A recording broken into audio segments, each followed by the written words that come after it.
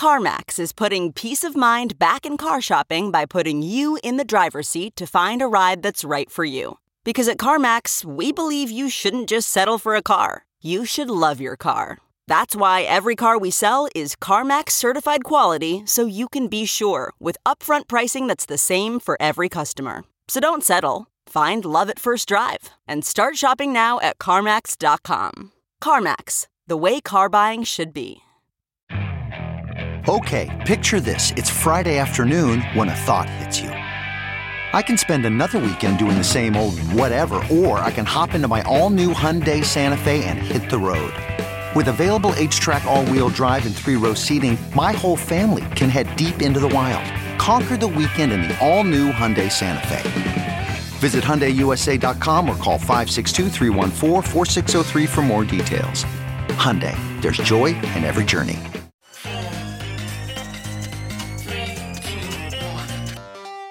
Welcome back to The Breakdown with me, NLW. It's a daily podcast on macro, Bitcoin, and the big picture power shifts remaking our world.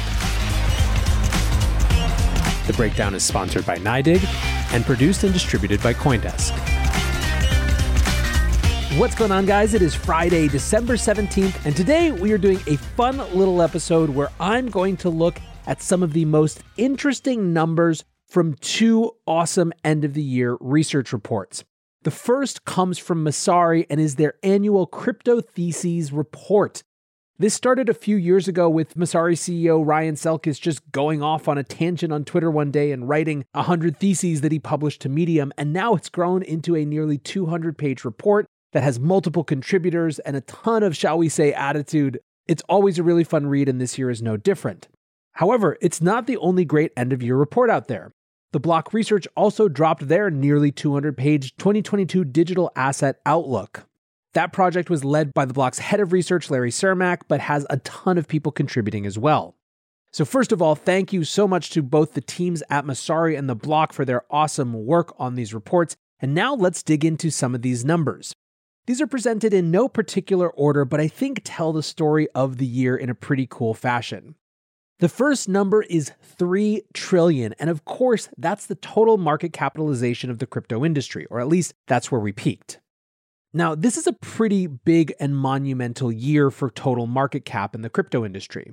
In January, it hit $1 trillion for the first time. As Messari put it, crypto's 3 trillion of liquid value creation in 10 years now rivals that of all other venture-backed startups combined, which is a pretty phenomenal statistic. Now, what I want to add about why it's significant is a couple things. First, one of the themes that is so clearly a part of both 2020 and 2021 is the institutionalization of the asset class, of big companies, big traditional finance players coming into the Bitcoin and crypto space. And frankly, institutionalization gets a lot easier when you're talking in T's, not B's. There is enough market depth at that point to actually play out in a meaningful way, and there's something of a psychological barrier, or in fact, sometimes investment prohibitions that keep big players from doing much in spaces that are less than $1 trillion. Also, as Messari points out, institutional capital tends to flow in two directions, in and down. In other words, once it comes into this space, it tends not to flow out. Sometimes, though, when things are going really well, it flows down to higher beta, riskier plays, DeFi, etc. When things go risk off, it stops, quote unquote, at the blue chips, the Bitcoin, the ETH, etc. I tend to think that if we go through 2022 without some protracted bear market that actively pushes institutions out of the space, their role in it will just continue to grow. The second thing to note, however, about 3 trillion and new market cap highs is that they also come with more regulatory focus. I can't remember exactly who it was, but one of the politicians at one of the recent hearings said it was kind of easy to ignore stablecoins in the crypto industry when it was just dealing with low Bs, but not when it's dealing with the Ts. This increase in total economic activity and value in the space is going to bring more regulation, but ultimately that was inevitable. The institutions came first, and now there's a lot more people here to defend and try to protect the potential that this industry represents. Now let's talk about some growth numbers, starting with Bitcoin. This year has been not a clear path up, nothing really ultimately, like 2017. Bitcoin's price has ranged wildly. For the last month or so, we've been in kind of a low period, yet it's still worth noting that Bitcoin is up about 100% this year. At its high of 69K, it saw a year-to-high return of 140%. Now, both the Messari and the Block report make a comparison to gold, which is down about 2.5% on the year and up only 2% over the last 10 years.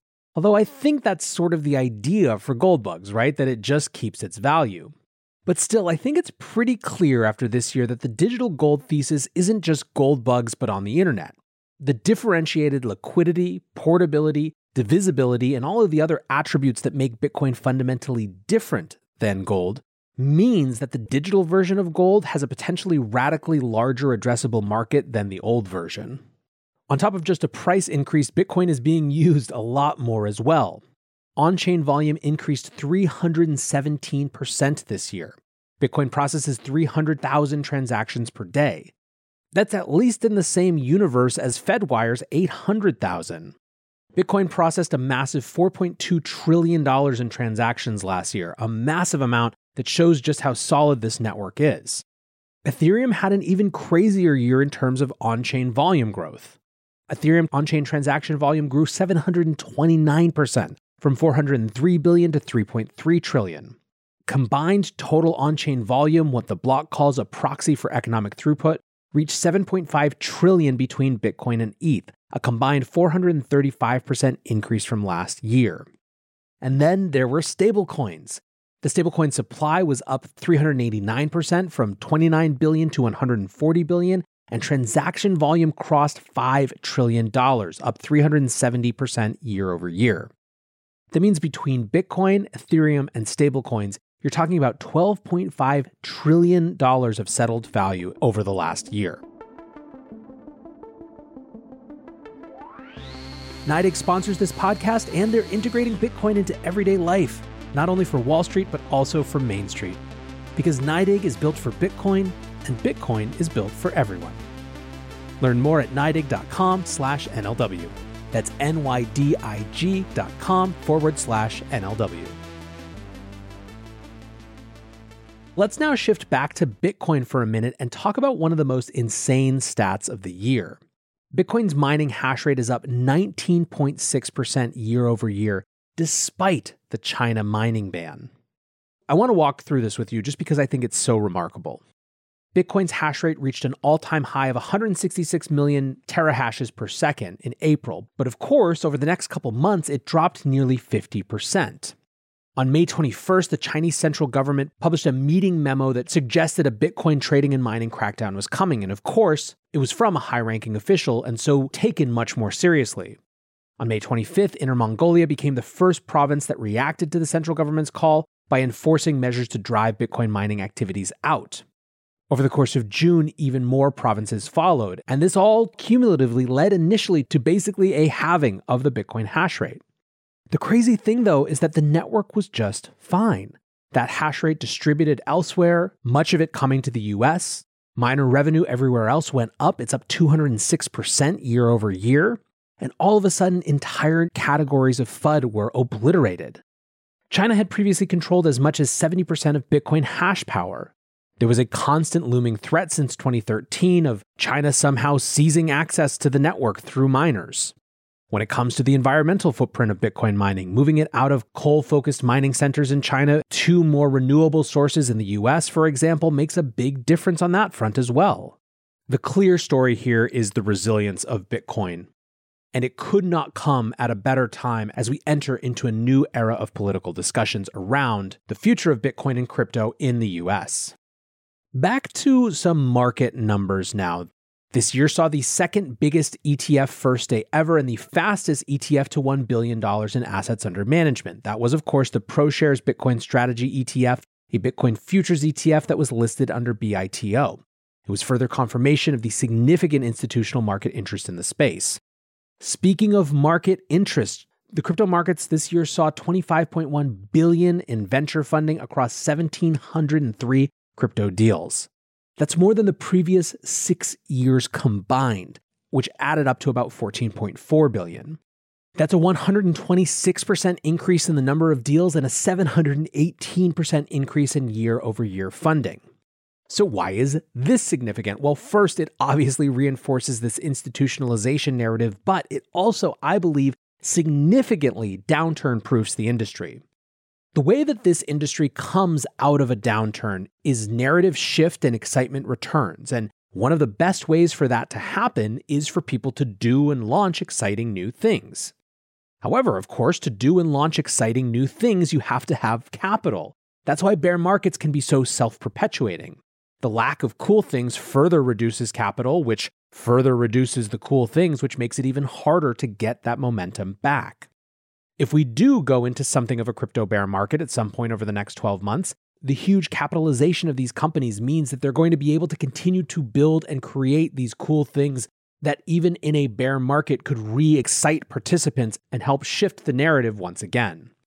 Related to all this funding, we saw a 491% increase in the number of crypto unicorns this year. At least 65 companies have reached a valuation of $1 billion or more, and that's across trading and brokerage, infrastructure, financial services, data and analytics, and NFTs and gaming. Now, it is worth noting, I think, that a lot of these companies have stronger fundamentals than their Web 2 peers, in the sense that they're actually super profitable and just taking this money to either supercharge their growth or acquire other companies, and generally just expand what they can do. Let's quickly now go through some growth in other areas. Dog coins. Friggin' dog coins, huh? What a theme to have for a year. Doge peaked at up 14,000% and closed up about 4,000% on the year, and Shiba Inu is currently up 632,000 in price. I think a fair question, is there anything that these things tell us? One lesson, I guess, is about just how powerful memes are. A second is there's a lot to learn about unit bias and the idea of if it only gets to $1. There's also a lot to learn about influence in social media. Certainly the Dogecoin story is largely overlapping with the Elon Musk story. But I also think it's fair to say that they help us understand that in internet world, in crypto world, the key question has shifted from why to why not. Over in NFTs, we could point to big banner numbers like $69 million for Beeple's Everyday's first 5,000 days auctioned in March, but instead let's look at an aggregate number. 600%, that's the increase in the number of active wallets in the space. The block calls it at $8.8 billion in trading volume this year, which is a huge jump but still relatively tiny and shows just how very early we still are. I loved Ryan from Messari's metaverse case for NFTs when he wrote, "If a big part of our future lives are spent living in global virtual interconnected worlds, the metaverse, then NFTs are some of the primary building blocks for everything in that world. You don't want to live in a virtual world where your entire industry is at the mercy of a big tech cancellation tribunal. This is intuitive if you've ever switched social media platforms and had to build back an audience and reputation from zero, or if you've ever purchased virtual goods in a game, but then realized that the game maker controls all of the trading rules and you can't sell the goods you've earned or take them elsewhere. Or if you're a believer in VR but shudder at the prospect of getting unpersoned by Mark Zuckerberg's meta dystopia." Over to DeFi, the total value locked was up 974% to $166 billion. ETH alone saw a rise from $16.1 billion to $101.4 billion in total value locked. However, ETH's share of total value locked is also down to 63%, which tells the story of another major trend, the battle among alternative Layer 1 smart contract platforms. Now, I think the story of DeFi in 2021 is a lot more complex than this.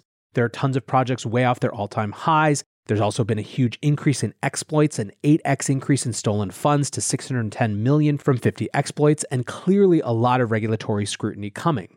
However, it's impossible not to see Web3 interest growing and growing and growing, as witnessed by an 1,800% increase in monthly MetaMask users, from 550,000 in July 2020 to 10 million in August of this year.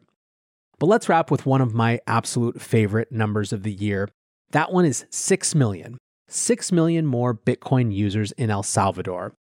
And although a lot of both of these reports were great, I think one of my favorite passages comes from Ryan Selkis of Messari, who writes, "For all their progress, neither ERC20 stablecoins nor any other crypto asset accomplished what Bitcoin did this year as money. I'm talking, of course, about Bitcoin's acceptance as legal tender in El Salvador. It's amazing what happens to usage when you complete the closed-loop payment system without forcing a reconnection to a fiat reserve. We're still talking about small numbers in comparisons to DeFi, but it's still a legal actual currency we're talking about for 6 million people, not tokenized fiat currency that rides crypto's rails and might be shut off at a moment's notice. I'm sure I'll be wrong about Lightning again, but I could see Lightning capacity getting to 30,000 Bitcoin of capacity by the end of 2022, another 10x next year. thanks to Twitter, Taproot, and President Bukele's aggressive Lightning rollout plans. Potentially higher if other countries like Paraguay or Ukraine follow the Bitcoin game theory. I like Lightning. It's cool. I'm a sucker for the strike demos. I'm a sucker for the news 2.7 million Salvadorans will get airdropped $30 in Bitcoin for downloading their new Chivo wallets, which allows users to pay with Lightning on their phones. I'm sure it's all just propaganda. I'm a sucker for Twitter's Lightning tipping service going live for 186 million users. And I'm a sucker for believing Snowden might be onto something when he estimates countries with 650 million underbanked adults could make similar moves to El Salvador as part of a post-USD monetary strategy. I think there are a lot of remarkable things that happened this year, but you have to count sovereign adoption of a non-sovereign currency as one of the top. I want to say again another big thank you to the teams at The Block and Messari for these awesome end-of-year reports. I hope you guys keep doing this forever, and I am constantly in awe about how much incredible free alpha there is in this space to anyone who's willing to take the time to read. Until tomorrow, guys, be safe and take care of each other. Peace. Why? If you have T-Mobile 5G home internet, you might be hearing this Why? a lot. Why? Every time your internet slows down during the busiest hours. Why? Because your network gives priority to cell phone users. Why? Good question. Why not switch to Cox Internet with 2 times faster download speeds than T-Mobile 5G home internet during peak hours? Okay. Stop the whys and visit cox.com/5G home for details. T-Mobile prioritizes certain T-Mobile phone users over home internet users during times of congestion.